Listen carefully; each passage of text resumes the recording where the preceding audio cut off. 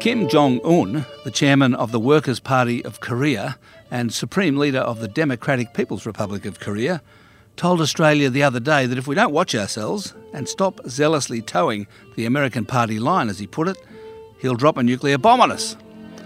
Well, I'm thinking that's the first time Australia has ever been threatened with nuclear annihilation. But there doesn't seem to have been much panic in the streets. Walking around Kmart and the local food court on the weekend, it was obviously the last thing on everyone's minds. So clearly we think North Korea's a bit of a joke, not to be taken seriously. But is it? Is Donald Trump actually getting advice that he might need to take pre-emptive action to prevent them and us getting blown up? I turned to an Australian North Korea expert, Peter Hayes, of the Nautilus Institute in Berkeley, California, and honorary professor at the Centre of International Security Studies at Sydney University. He's been to the DPRK 7 times, so I started by asking him what it's like. Well, it's not what you'd call a tourist destination. It's a pretty tough place. You go well prepared, you go carrying a small hospital, if you can get it in, a satellite phone so you can call for help. Do you need a satellite phone because there's no mobile phone network there? No, there is actually a strong mobile network of about 3 million users now in North Korea. It's a country of only 20-some million people, smaller than Australia's total population. But if you want to call for help in terms of medical advice, then you call the international, or at least we call the International Clinic, which is a relationship we set up in Beijing, for advice, and then use our own traveling hospital, because the one thing you don't want is to be sick in a North Korean hospital. Having been inside quite a few of them, other than the amazing and highly improvisational medical staff who do incredible things with nothing, there isn't a lot of support there, and there's no drugs, and you basically are on your own. So, North Korea is a functioning society. The social and political control in North Korea is probably tighter than in any other society in history, including Stalinist Russia.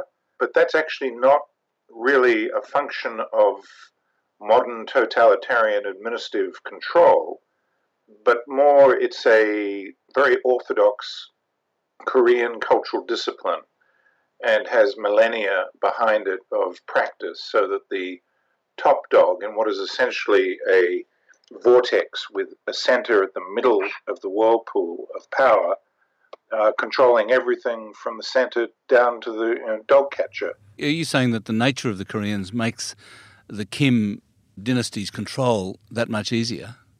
Well, the control system is traditional and orthodox and goes back many centuries and even millennia, and it's really the antithesis of China's control system, which is to have a center, a weak center that desperately tries to control the centrifugal forces of the big cities and provinces that are constantly breaking with central discipline.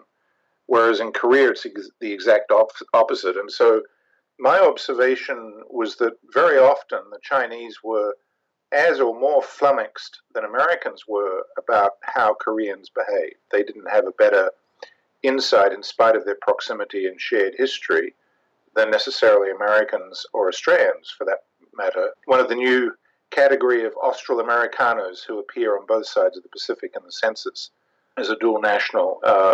But when we bring Koreans, or when we used to bring Koreans to the United States for training, for example, electrical engineers, we used to take them to Washington for training at the National Rural Electric Cooperative Association. Now, NRECA in the United States runs a third of the American grid. It's a big operation, but they talk in the language of cooperatives. And guess what? A substantial fraction of the North Korean economy is actually organized in cooperatives. And so they got on famously. They had the same language. They were able to talk to each other quite well. So it is a very weird and challenging place. And this is sort of, also keeping in mind the extraordinary human rights problems in North Korea, which are partly due to the nature of the political system, and also the fact that society's historical trajectory has gone through periods of imperial and colonial occupation, World War II, then the Korean War, in which everything was flattened and nearly 2 million Koreans died.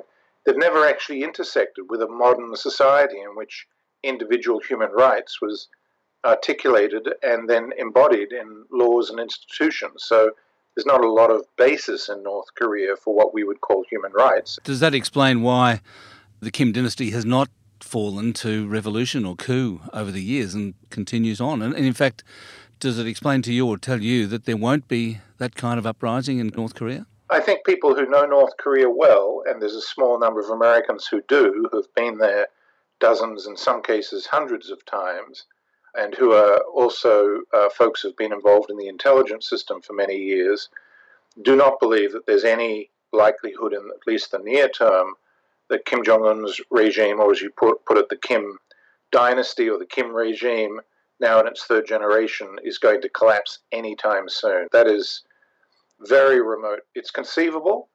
It's probably a slightly increased probability under Kim Jong-un because the external pressures are as great or greater than before, on the one hand, and his own legitimacy in terms of his own prior achievements before he came to power, with relatively little grooming by his father, only 2 or 3 years, whereas Kim Jong-il, his father, was groomed from, 1981 until 1994, when he was finally installed upon the death of Kim Il-sung as the actual, top dog in North Korea. He had over 2 decades of grooming. So this young chap has much less hands-on experience, and really his legitimacy does derive from the lineage on the one hand, and his ability to stand up and spit in the face of the great powers, whether it's the Chinese or the Americans at the moment. Is there any obvious poverty and hardship in North Korea? Yes, especially in the rural areas, and all North Koreans, even many of the elite, are hungry much of the time. But this is a society that is organized into segments, some 50 different classifications of social status and hierarchy, and at the lowest, those who are viewed as politically untrustworthy. In the past, their families may have been collaborators during the early 20th century through World War II, when the Japanese were the colonial overlords. They may have had property. Their families may have been pro-Beijing at one point or pro-Soviet at another, but they've been branded, and that's a multi-generational brand. They're viewed as untrustworthy, and those people tend to have the poverty and starvation concentrated upon them because they're regarded as politically unreliable, and if they die, well, so be it. No real sweat. And if they export themselves by migrating to another country and then complaining of the human rights transgressions in North Korea, well, no problem, we got rid of them. So, from the North Korean perspective, the existence of poverty is kind of assumed. But on the other hand, we have to look at this realistically, that the livelihood in North Korea is well above that of most of sub-Saharan Africa. This is not a society that is constantly in conditions of starvation. It's got a... You mean the average income? Yeah, that's right. Sorry, the average per capita income, whether it's measured in dollars or in purchasing power parity. Does everyone work for the government? No. You've really got 3 economies there, Alan. You've got a military economy, which includes, food production factories and all sorts of export industries and so forth that the military actually run and control, along with a substantial fraction of the smuggling, the cross-border smuggling that goes on. You've got a line agency or civilian economy, the electric power ministry or whatever. Then you have the courtly economy, which is sort of overlaid on the top, which is the rent extraction system of the Kim regime itself. And then alongside that, you actually now have a parallel black market economy. And that economy in the service sector and in the line agency sector probably accounts now for more than a majority of what would be called in the West GDP. We don't know how to measure GDP in the North Korean economy, but roughly speaking, you could say that its annual GDP equivalent is around $50 billion per year. And of that, probably around 20% is military, direct, controlled by that military economy. maybe 6 to 8 billion is controlled by the courtly system and the rent extraction system and the smuggling. And then the rest is the line agency economy, and within that, the service sector is completely private enterprise. So there is a substantial market activity in North Korea at this point, and without that, they could not have adapted to the stringency and to the sanctions in the way that they have. So this lends a great degree of resilience to this society, and the concept of juche, which is the Korean concept of what we would call self-reliance, is not just a slogan. When you go down to the factory level and to the farm level, you find that it's actually ingrained in practice and in the way that people think. To the Western engineer, when I went in with a team of engineers, I would see North Koreans do things with electric power systems that we would not even think of doing. I mean, it was just incredible that you would do the things that they would do. Improvisation. Like what sort of things? Well, for example, we had a broken cable from a wind turbine that we were building back to the powerhouse. And even though we'd bought a container full of tools and equipment, we hadn't bought the specific items that were needed to actually repair this fairly high voltage cable. And so what they did was they created a kind of cast out of clay. They lay the two cables down in the trench with the clay on each side of the break, sort of forced the two ends of the wire where it was cut together. Then they melted a bunch of tar, and then they poured the tar around the wires. And then they tested it, and lo and behold, it worked. I mean, we just would never think of doing something like that because it's so outrageous. It's so much in contravention to the standards of how you run an electric power system safely. Sounds like a bush mechanic. Yeah, no, it is. That's why they could get on with the American rugged individualism in the cooperative format. I think a lot of Australians would find the same thing, whether you're dealing with South Koreans or North Koreans. This is kind of in the Korean character. Do you think they've cobbled together a deliverable nuclear warhead? Well, we know that they've cobbled together a nuclear device that more times than not will blow up. We don't actually know whether they've got a deliverable warhead anywhere outside North Korea. We know that they could truck it, put it in a hole, and blow it up in North Korea, which is not necessarily a silly idea. I mean, one of the ideas that we had for our, I say our deliberately, American nuclear weapons in the 70s up until the mid-70s was to put bombs in little holes and blow up huge craters so that North Korean tanks couldn't come south through the invasion corridors north of Seoul. And the North Koreans could equally do that to stop South Korean tanks driving north. So there is some utility in having a very crude device that you can't put on an aircraft, let alone a missile. But I think it's generally fair to say that by concentrating resources, and almost certainly, in my belief, with some Russian technical assistance, they have leapfrogged into a working nuclear weapon design. They may have a Pakistani design sold to them by A.Q. Khan some years ago, quite a few years ago. And they certainly seem to be building missiles at an intermediate range. I think the ICBM, the long-range missiles capable of hitting Australia or the United States, are utterly a fiction of the imagination at this point for lots of reasons we could go into. But where they've really focused, and this is militarily, smart strategy, is on intermediate range missiles that are solid fuel and mobile. That means land mobile on trucks with tractor, wheels that can move around in caves and in rough areas in North Korea, be hidden and pop up, and on submarines. And it's quite conceivable, I think, in the next 3 to 5 years that they'll have a working and tested version of that system. Where they would test an intermediate range missile with a live warhead is an interesting issue. After all, the United States did do that over the Christmas Island, I think it was in 1962, with a Polaris missile, a live thermonuclear warhead test, atmospheric test. And I think the Chinese did it back to Lop Nor a bit after that with one of their missiles. To my knowledge, the Russians and no other nuclear weapon state has ever live tested a missile, but it's conceivable the North Koreans would try to do that. It's not likely, but it's possible. They've got to do some kind of test of these systems for there to be credible. And in my view, it's all about psychological warfare, and for that you need not much more than cardboard missiles and crude devices that blow up in mountains. Whatever the real military capacity is, I don't think it's so integral to their strategy at the moment. So, Alan, the difference here, if I can just point this out to your listeners, is that nuclear weapons are used for three different things by the United States and by other nuclear weapon states. They're used to deter someone from doing something that they might otherwise do. So that's to stop them from doing something that they intend to do, and that can be immediately. Right now they have an actual intention, we're trying to stop them, or it can be in general, we want to stop them. So we maintain general deterrence as well as immediate deterrence capacities, and often it's mutual.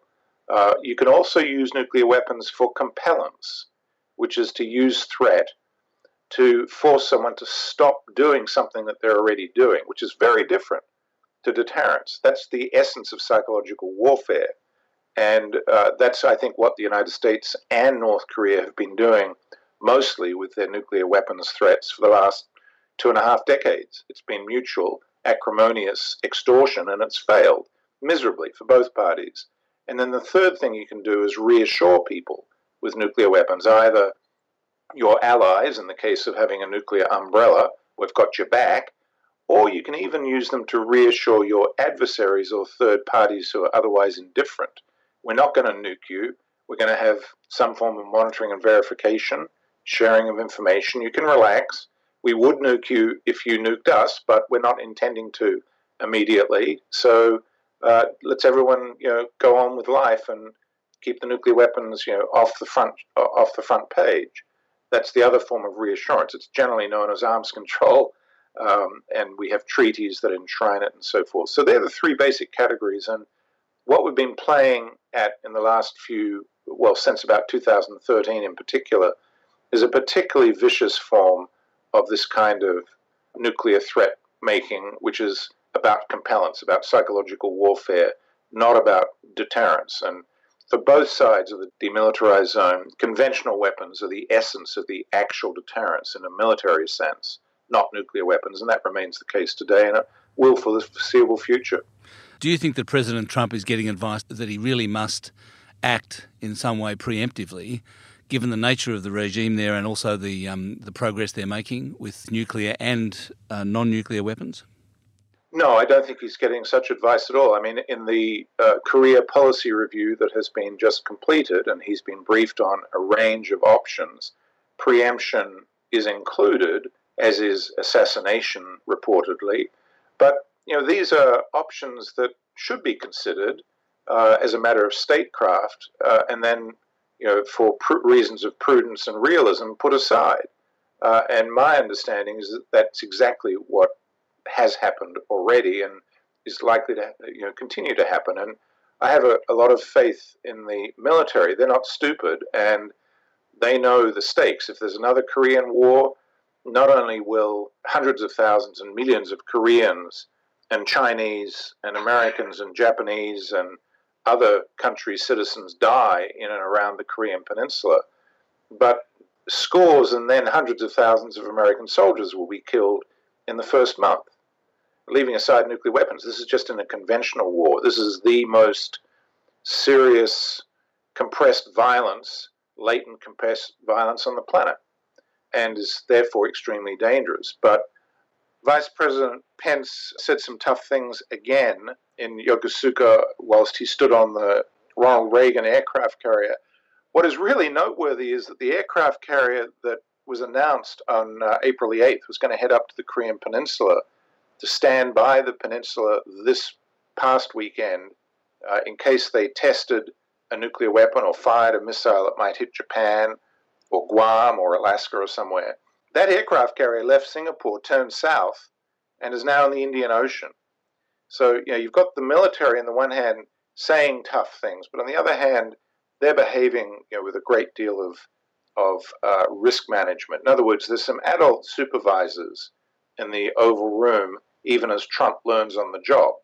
And I think that we can have some confidence that that will continue for the foreseeable future, that we're not about to go to war in Korea. And Koreans have a very good instinct for this. Koreans are just out living their life today. There's no run on the supermarkets. People are going to work, going to school.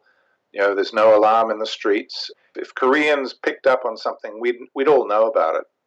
And of course, if they're going to preempt, they would also have to evacuate international civilians before they preempt, so the North Koreans would know about it.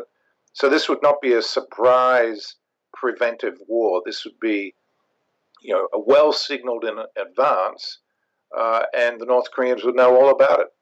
So we could expect all hell to break loose, but not overnight. How do you think the situation will unfold then? Well, I think that the North Koreans will continue testing missiles. They'll continue to develop nuclear weapons until the United States changes its policies towards it, or until China and Russia move the chessboard around enough for them to relax a bit on their development program. Remember, they're a small state, and the way Koreans have always thought about great powers is like elephants.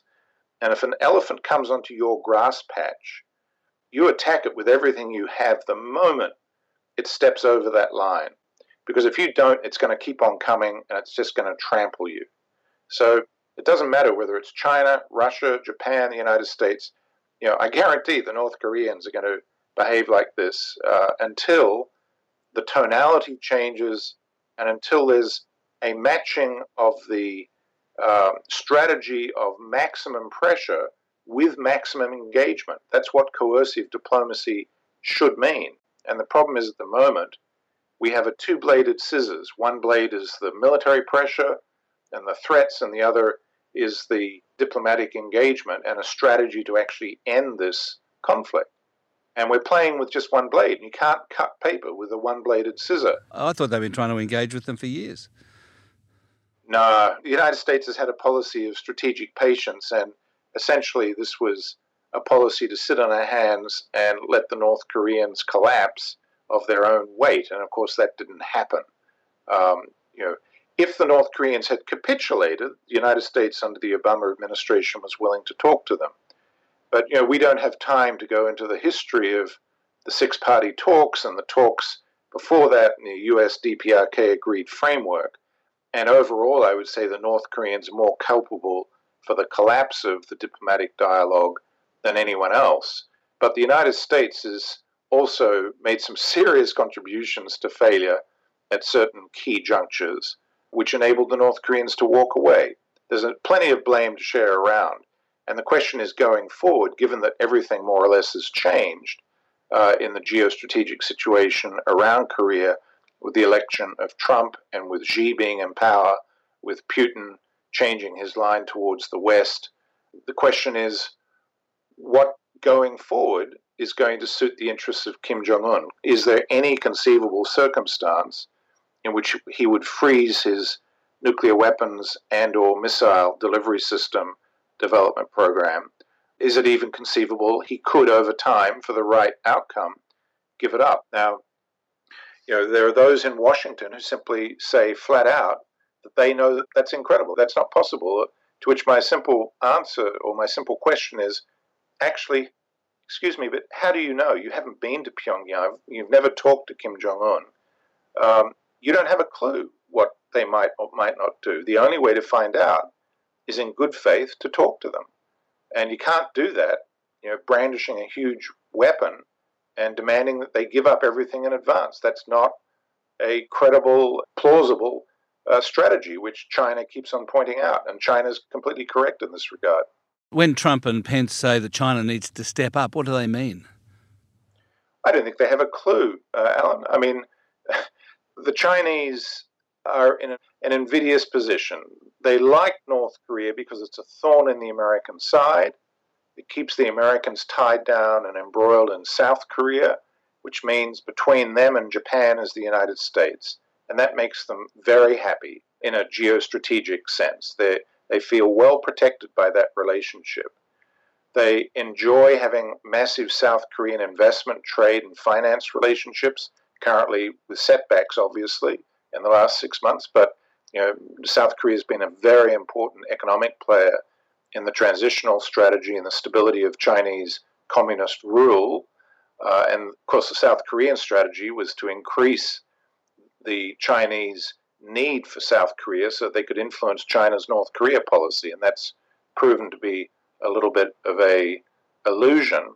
The Chinese power at this point is actually extremely limited. They have some influence, residual influence, but after they recognized South Korea in 1991-92 and did not insist that the United States immediately cross-recognize North Korea, the North Koreans have viewed the Chinese as traitors to the North Korean cause. And there's been, true hatred between the two political cultures ever since. There is, of course, still a residual blood bond from the Chinese volunteer soldiers who died. I think it's about 900,000 died in the Korean War, and that bond remains. But there's absolutely no love lost between the two. So then it comes down to, okay, in raw power, what can the Chinese do? And at the most basic level, they can keep the North Koreans in North Korea. They don't want a flood of refugees coming into China. They don't want North Korea to collapse because who knows who's got control of the fissile material and nuclear weapons. And if it did, the United States and South Korea would suddenly be on their border. They can inflict some pain on the regime by cutting off the coal exports to China most recently, but they probably would have reduced their coal imports anyway because of changes in the world coal market. So they sort of got a 2-for-1 on that. They got the credit for the sanctions for something that was in their economic interest already. That leaves oil and food. Now, if you cut off the food, that's not going to make the regime hungry. It's going to make people hungry and could destabilize the regime that they actually want to continue to exist. So they're not going to do that. And after all, it's not really that expensive. The whole of North Korea is the size of one large Chinese city. So it's not really a huge burden for China to send some food, which the North Koreans ultimately pay for. And they send oil. They're the main supplier of oil. And oil, of course, is very important to the military. But when you think it through, the Korean People's Army have stockpiled the diesel and the jet fuel that they need for at least a year to fight what would in fact be a fairly short war in terms of mechanical energy using trucks and tanks and so forth. So they've got the oil that they need to operate. Because of the coal export cutoff, they've got more coal than they probably need for heating purposes on the base and for industrial fuel. So, if the Chinese cut off the oil, they're not going to force the North Koreans to capitulate. They are going to cause some chaos and instability. And given the stakes at the Korean Peninsula, why would they do that? Why would they potentially lead to the collapse of North Korea, which would incidentally, vastly damage not only the United States' key ally, but the United States itself? That's what I think President Trump was referring to when he said, in 10 minutes, President Xi explained to me that the situation was actually a little bit more complicated and nuanced and multidimensional than I perhaps had understood. I mean, you just have to shake your head at how things are evolving. But China has some influence, but it has not had the ability to force the North Koreans to give up their weapons program.